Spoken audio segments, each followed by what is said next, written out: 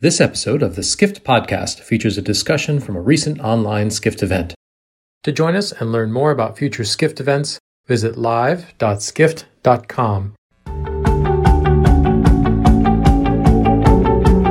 Please welcome the CEO of Uber, Dara Khosrowshahi, in conversation with Skift's executive editor and founding editor, Dennis Shaw.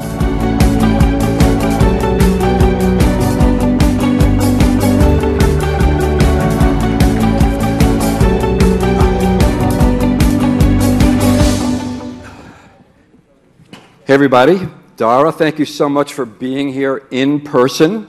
It's good to be back. All right. So, 4 years at Uber, Expedia CEO for about 13 years, a bunch of years at IAC involved with Expedia. Before that, I was thinking when we were standing backstage there, listening to the Marriott CEO, don't you remember all those Marriott Expedia negotiations? Confess, do you miss this stuff? Oh, I miss it so much. I'm sure. The flight's taken off around here. Hey, so I wanted to break with Expedia tradition because we're known for asking tough questions. I wanted to ask you a softball question to start up. Thank you. Because I'm hoping you're going to let your guard down later, you know? Where is your favorite place to go on vacation? Is it St. Bart's or the Poconos? Or do you have a favorite Uber ride that you'd like to share? My favorite actually Uber experience lately has been delivering Uber You've done it? It's been really cool. I have an e-bike in SF, and I get to spend time outside. I get to experience our product, and the earnings are pretty good. I've been earning $30 an hour, so it ain't bad. So what have you learned from that? And I love good tippers, by the way. Oh. Sushi orders are very good tips. So wow. Yeah. Good to know. Yeah. Chick-fil-A. Not so much? Good sandwich, bad tippers. So. Wow. How about vodka deliveries? Haven't experienced that yet. Oh, okay. Yeah. More to come. So turning to the headlines. Last week, DoorDash, who I guess you guys engaged in potential merger talks earlier this year, had a higher valuation than all of Uber. So what's up with that? How do you compete with DoorDash, and why does that happen? Well, the market works in mysterious ways. Always rational. Yeah, exactly. I think the valuations are at a different place now. But listen, from our standpoint, we control what we control, which are the metrics of the business. We're 3 times bigger than DoorDash in terms of bookings and growing faster. We're 2 times bigger in terms of bookings, 3 times bigger in terms of revenue and growing faster. And we're the fastest growing food delivery platform in the U.S. now this last quarter based on third-party data. So we're confident in terms of where we're going. And listen, if their valuations hold true, then our stock has a ton of upside. Wow. So last night, Brian Chesky was here talking about the new golden era of travel. He said, workers will no longer be tethered to offices. There are longer stays. People will long for connectivity. Mass tourism will return, but there'll be a subset of people that are really untethered. With all the changes that took place in the pandemic, we saw, Uber Eats taking off and surging. What sorts of things do you think will be enduring among these changes, and what will revert to normal as we understood it in 2019? Yeah, I think our definition of normal is going to change. Right. So Uber Eats has been a huge beneficiary of the pandemic. 4 years ago, when I joined Uber, it was at about a $2.5 billion run rate. It's at a $52 billion run rate just 4 years later, and has really grown. And we were a little worried as things reopen. We're looking forward to the reopening, but one of the questions was, well, what's going to happen with Uber Eats? Audience is up significantly, basket size is up significantly, frequency is up significantly as well. One hypothesis that we had is it's a very sticky product, right? So we thought that people who use Uber Eats, they're going to stick because the retention rates are actually very high. And we had a hypothesis which is, well, maybe frequency will go lower. People will choose to go out versus ordering in. And actually, because of some changes that we made to the service, which is there's much more available on Uber Eats, it's not just food now, it's grocery, pharmacy, and a number of other factors. And then our investment in the membership program as well, that has actually held frequency on kind of a month-on-month basis in a very, very strong way. So we're seeing the Uber Eats volume be sticky.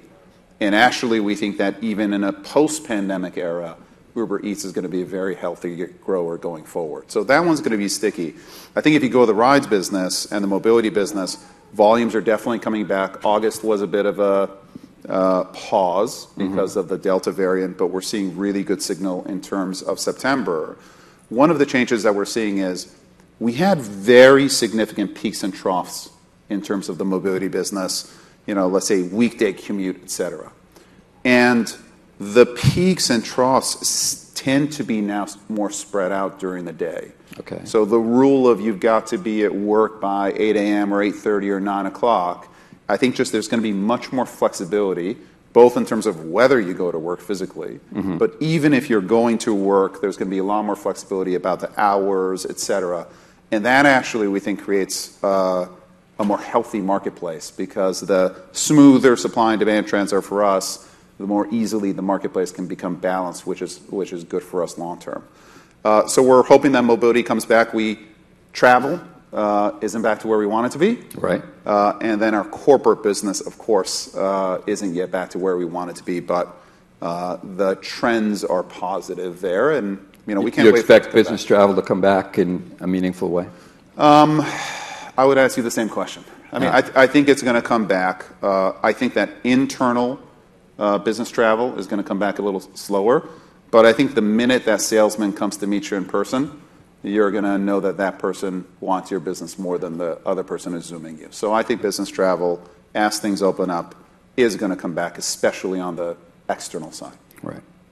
So yesterday you guys filed an SEC filing talking about a milestone coming up that you expect in Q3 regarding improved profitability in ride sharing and in delivery.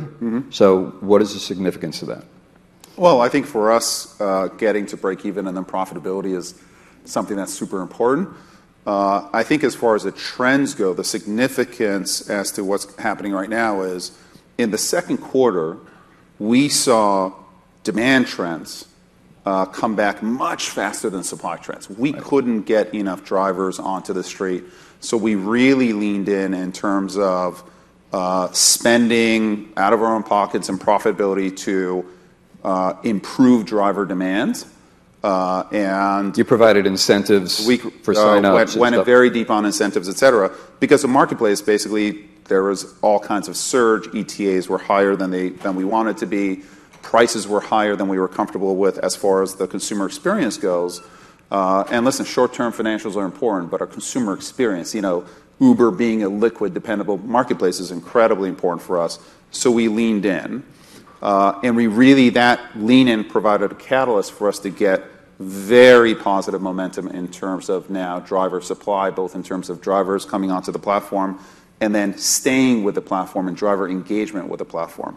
Earnings opportunities are dynamite. So if you're a driver on the platform, you can earn $35 an hour completely flexibly. You're untethered to a job. You're untethered to a shift. You're your own boss. So it's a pretty good gig right now. And as a result of the marketplace coming into balance now, we believe that our mobility margins in Q3 are going to be equal to our mobility margins in Q4 of 19, pre-pandemic, at volumes that are lower. So the cost base of the business is just in much better shape, which I think positions us for a post-pandemic world really in a dynamite way. Right. I told 542 drivers that I'd be interviewing you today during my rides. Thank you for taking those rides. Of course. I'm a loyal customer. What's your rating? Oh, I don't know. Tell the crowd. I think it's high. Yeah? I'm a good tipper. All right, good. I order a lot of sushi. But they all say they like the flexibility. They all say they don't get paid enough money. Shouldn't they all want, medical benefits? So in the UK, drivers are considered employees. They get medical benefits, right? shouldn't Uber be providing benefits to these contractors? Yeah. So I think the model that we are proponents of is IC Plus, which is you get the flexibility, you get the freedom, you get to work whenever, wherever you want. Earnings opportunities are really strong now. But we also want the plus is benefits. Right. Now, over 70% of our drivers have health benefits already. They have another job that provides health benefits. They may have a spouse that has health benefits, et cetera. And, our core is flexibility. So the approach that we've had with Prop 22 in California is we actually fund a benefits pool. Right. And the drivers can use those benefits however they want. Like Uber is all about flexibility. So if they want to use it to buy healthcare, great. If they want to use it to pay for the next vacation, great. So that's ultimately going to be our approach. And we're having discussions on a local basis in New York and Massachusetts. I was going to say, my drivers in New York say, when is it coming to New York? Well, if the conversations go well, we're certainly ready to move forward with an IC Plus model. And hopefully legislatures and labor, et cetera, can come along as well. In theory, if you were required to consider contractors as employees and pay their medical benefits, would that be the end of Uber? No, not at all. It wouldn't be the end of Uber, but it would be the end of flexibility, right? Because the cool thing about Uber is the more productive you are as a driver in the marketplace, the more money you make. So you can decide, do I want to work in the core of a city, or do I want to work in peak times, or do I want to work in non-peak times because it's more convenient for me, I know I'll make less. You can decide how you want to participate in the marketplace, and essentially you get paid based on your participation. Once you become an employer, the employee essentially has to sign up for your productivity. And the employee then has to say, hey, Dennis, you can work for these hours because I need maximum productivity for you in these hours. Right. So shift work becomes a reality. We will have to specify where you're going to work. We'll have to specify when you can take a break, et cetera. And so that is a possibility. It's just that on a 4-to-1 ratios, drivers don't want it, right? If they want a full-time job, anyone can get a full-time job right now. Right. Right? So if they wanted a full-time job, they will self-select into a full-time job. We celebrate the maker economy, the flexibility for young people to be able to make money wherever they want, however they want. This is the maker economy for blue-collar work. And instead of vilifying it, we should be celebrating it, and we should be supporting it. And instead of trying to go back 20 years, we should try to take it to the next step, which is flexibility, earnings, plus benefits. So right now, you could say that Uber is go and get. Go is ride sharing, get is delivery. 2 apps. You're offering everything under the sun in the Uber Eats app, like you said, pharmacy, flowers, delivery. Fast and frequent. Anything that you want quickly delivered to your home. Right. And a frequent use case is really the ones that we're going after. Right. I used it in Miami. I ordered some beer and some Chinese food.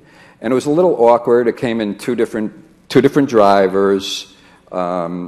And also I was in a hotel, and 30 minutes before the arrival, it said, go down to the lobby and pick up your food. That's really strange. Yeah. You should send me that. Okay. So how do these apps fit together? And for example, you own Careem in the Middle East, and they have payments, ride-sharing, delivery consolidated in one app. Are you going to go that route eventually? Do you believe in the super app strategy in the West, or what's your take? So I think the super app strategy is more of an Eastern strategy. And to some extent, if you look at an Uber app, when you open it up, you have the Go, but you also have Get. You can get Eats right off of the Uber app as well. The Western strategy is more of a family of apps. It's the same strategy. You see Google has Google, and they've got Google Maps, and they've got Gmail, et cetera. All of it with a single identity layer, single payments layer, very beautifully integrated into the other experiences as well. That's what you're going to see with Uber, because ultimately we think one tap Go or one tap Get is an experience that our users want. a super and different app. types of users. Yeah, right? different types of users, Yeah. et cetera. So we will allow users to jump between apps. We will make the experience absolutely magical and seamless. But at this point, we think that separate apps are the right way going forward. Now, on the earnings side, which is something that's less visible to this crowd, we have an earner super app. And essentially, drivers can go onto the Uber driver app, and you can earn money moving people, or you can earn money moving food, or you'll be able to earn money shopping or delivering an iPhone for Apple to someone's home. So on the earner side, we think having one app where you have identity, background check, et cetera, and multiple earnings opportunities coming at you, which you can either accept or not accept, we think that's actually really, really powerful and quite differentiated from anyone else. Do most drivers do both? About 50% of drivers in the U.S. do both, and that's up from a third of drivers. So more and more drivers are getting comfortable with both driving people and driving things, and some have their preferences. Some say, I only want to drive people, and some people like driving food. Right. So there's some obvious holes in your apps. Hotels, flights, Grab, you're on the board. I did say fast and frequent. Yeah, you did. Right? Well, there are frequent flyers. Yes, this is true. Grab in Singapore, you're on the board. They have hotels from Booking.com and Agoda, but that's not in your vision. No, I think for perspective, the average Uber user uses our services over 5 times a month. Okay. Right, so these are very, very high frequency use cases, and that's average. So you can imagine power users using our services very, very significantly. And our market is about real time. It's about delivery within the next couple of hours, and it's local. So we are stepping into what you would call classic travel in terms of reservations, for example, so reserving a car. Anyway, our goal strategy is anywhere you want to get from point A to B in a city, we're going to take you. That used to be just a car hire, but we now have transit, we have buses, we have taxis, we have two-wheelers, we have three-wheelers, and if you want to rent a car, we will offer you car rental. We have some car rental partners, and we will offer you a car rental experience, which I think is absolutely magical, which is essentially an Uber driver will drive your rental car to you, and you can pick it up and not deal with desk and being upsold 18 versions of insurance. You don't have self-driving cars, and you don't have flying taxis, and so. Speaking of self-driving cars, I want to ask you, how do you view what's going to happen with that? But also, it's one of a number of areas that you took a step back from. You sold businesses, like you sold the self-driving car business to Aurora. You have an equity stake. You've done that in a number of markets. You Grab in Singapore. So what's the deal with that? Well, I think certainly during the pandemic, all of us went through an incredibly hard time, us included. Eats did well, but our mobility business was down 80% at one point. It's coming back great. You have to decide what's core and what's not core. Right. Where can you truly add value? And in self-driving, we had an opportunity to merge our operation with Aurora. I've known Chris Urmson, who was one of the original team members at Waymo. Had a lot of respect for him. And we now have a very big strategic stake in that company. Same thing as it relates to Lime Scooters, same thing as it relates to Joby. We now have very strong strategic partnerships in leading pure plays in each one of those categories. And ultimately, we think that's the best strategy going forward. Uber is going to stick to what it's really great at, which is building global demand and bringing together the magic of our real-time matching, pricing, routing technology. That's what we're great at. That's what we're going to stick to. What's your take on what happened with Didi and their IPO? You guys lost billions of dollars on that. Yeah, listen, we with Didi, we're a big shareholder of Didi, but we also compete with Didi, especially in the LATAM markets. I don't have an answer. I mean, this could be the nationalization of strategic elements of the Chinese internet industrial complex. And, Didi may be subject to that. I think it's going to raise real questions in terms of how they compete outside of China and data access, right? Listen, the companies in our industry, we have access to real-time location data along with identity. Right. That is something that we take incredibly seriously. We invest huge amounts of dollars in terms of keeping it safe, and that is not the property of any government. And I think that, for us, is a big question as far as Didi as a competitor going forward, and we'll see how it turns out. Here's a semi-rude question, but you can take it. Thank you. Only semi-rude. Only semi-rude. So we're going to talk to Peter Kern later from Expedia. And Expedia is on, and you're still on the Expedia board. Yeah. And Expedia, is on this campaign for the last year and a half or whatever to simplify the business. Mm-hmm. Isn't this sort of a reversal of what you and Barry created over the last 13 years? I mean, they're in the process of selling Agencia. They don't want brands to compete against brands within the portfolio to compete against one another anymore. So how do you view that? I'm very supportive of the strategy. And listen, you need different strategies for different times, right? When I grew up in the travel business, the online travel business, it was a go-go days of higher and higher internet penetration of travel. Right. And it was about going out there and capturing, land capture mode. Right. Right. The business, for better or worse, is maturing. Growth rates are, the internet penetration is at a much more advanced level than, let's say, grocery delivery or, food delivery. Right. And so that requires a different strategy. And I think it'll be a mistake for Peter to pursue the same strategy that I was pursuing. Right. It's different time, certainly different environment. Bernstein came out with a report that said that once the pandemic is over, basically, the OTAs will have exactly the kind of problems that you just mentioned: internet penetration slowing, and headwinds that they probably faced before the pandemic started. That it's not boom time in OTA land. Well, I think it'll be the return will be boom time, and then it'll be up to the OTAs to create their own booms. If you don't mind, one more travel question. What do you think of Expedia's position in relation to competing, coming out of the pandemic with Airbnb and Booking.com? Well, I think that the acquisition of Vrbo and the development of Vrbo now and the amount of energy and investment that has gone into Vrbo, which has been much more significant than when I was there, right, has been nothing short of extraordinary. So I think that has been a huge win, and Peter and team are all in there in terms of brand, in terms of capability.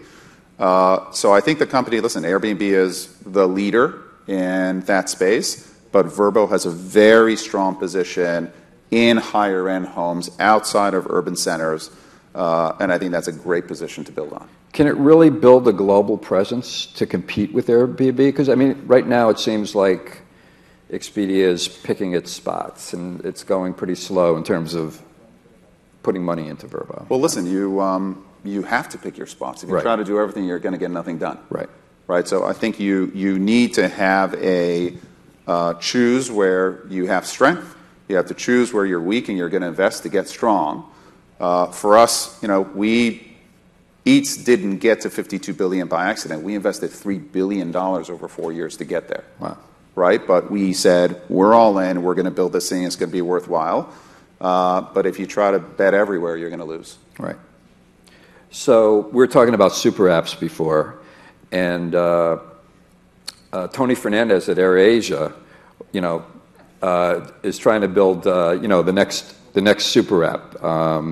They just started ride sharing. They do delivery. Oh wow, I didn't know that. Okay. Oh yeah, and you guys Expedia had a joint venture with them going way back when. So you were unaware of their efforts. I was going to ask you, do they have a shot? They're selling. You could book multiple airlines on AirAsia now, not just okay.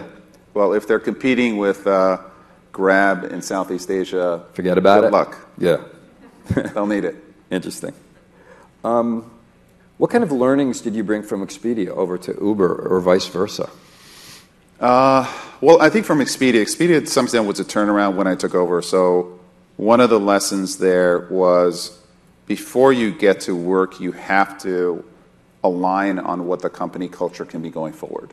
I made a mistake at Expedia, which is I got to work first. And I'm like, oh my God, we're not aligned on culture. Okay. Right? Well, I don't understand what you mean by that. What's that? I don't understand. What do you mean you got to work first? You try to go operationalize a bunch of stuff and make a bunch of decisions with a team that didn't yet was aligned on how you're going to work and what do you value versus not. And so I didn't make that same mistake at Uber. We came in, we realigned the company culture very quickly.